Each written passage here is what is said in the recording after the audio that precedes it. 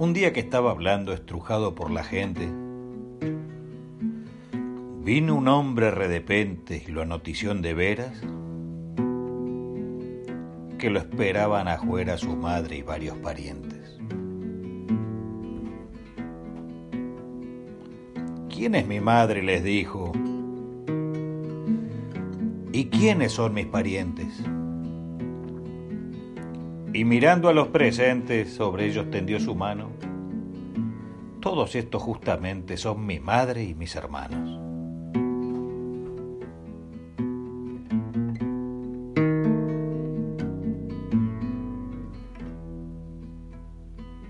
Porque yo les aseguro que cualquier persona humana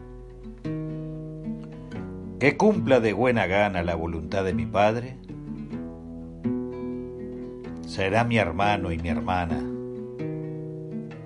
y también será mi madre.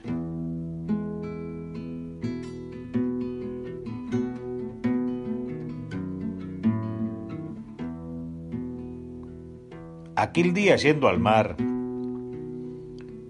le hizo el pueblo tal asedio que no tuvo más remedio que embarcarse en un navío, hablando de allá el gentío con el agua de por medio. Salió un sembrador a echar al voleo su semilla, cayó parte en las orillas y los tordos las comieron, cayó parte en las gramillas que la ahogaron por entero. Parte en terreno priegroso, ande la tierra es arena, pero sin raíces apenas no soportó la sequía. Cayó parte en tierra buena y rindió con lozanía.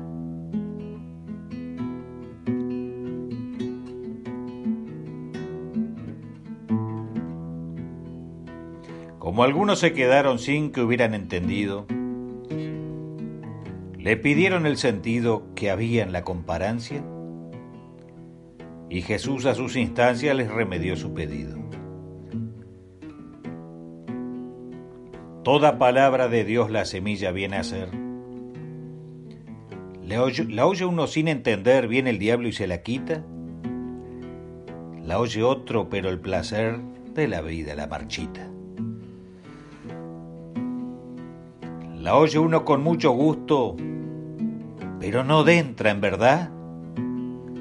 Y en cualquier contrariedad la deja por cobardía. La oye otro con valentía y le rinde en cantidad.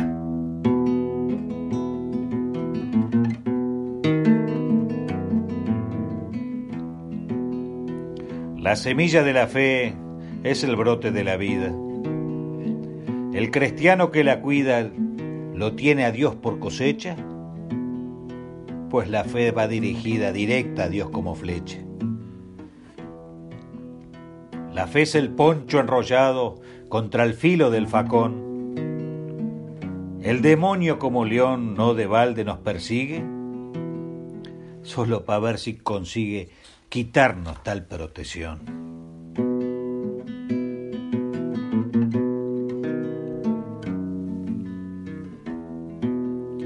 El coraje de la fe hace espalda con esperanza, pero el triunfo solo alcanza si tiene la caridad. ¿Qué vale tener la lanza si es manca la voluntad? Hay que sembrar nuestro amor en Dios y en las cosas buenas. Quien siembre en cosas terrenas tenga por cierto y recuerde que hasta la semilla pierde el que siembra en tierra ajena.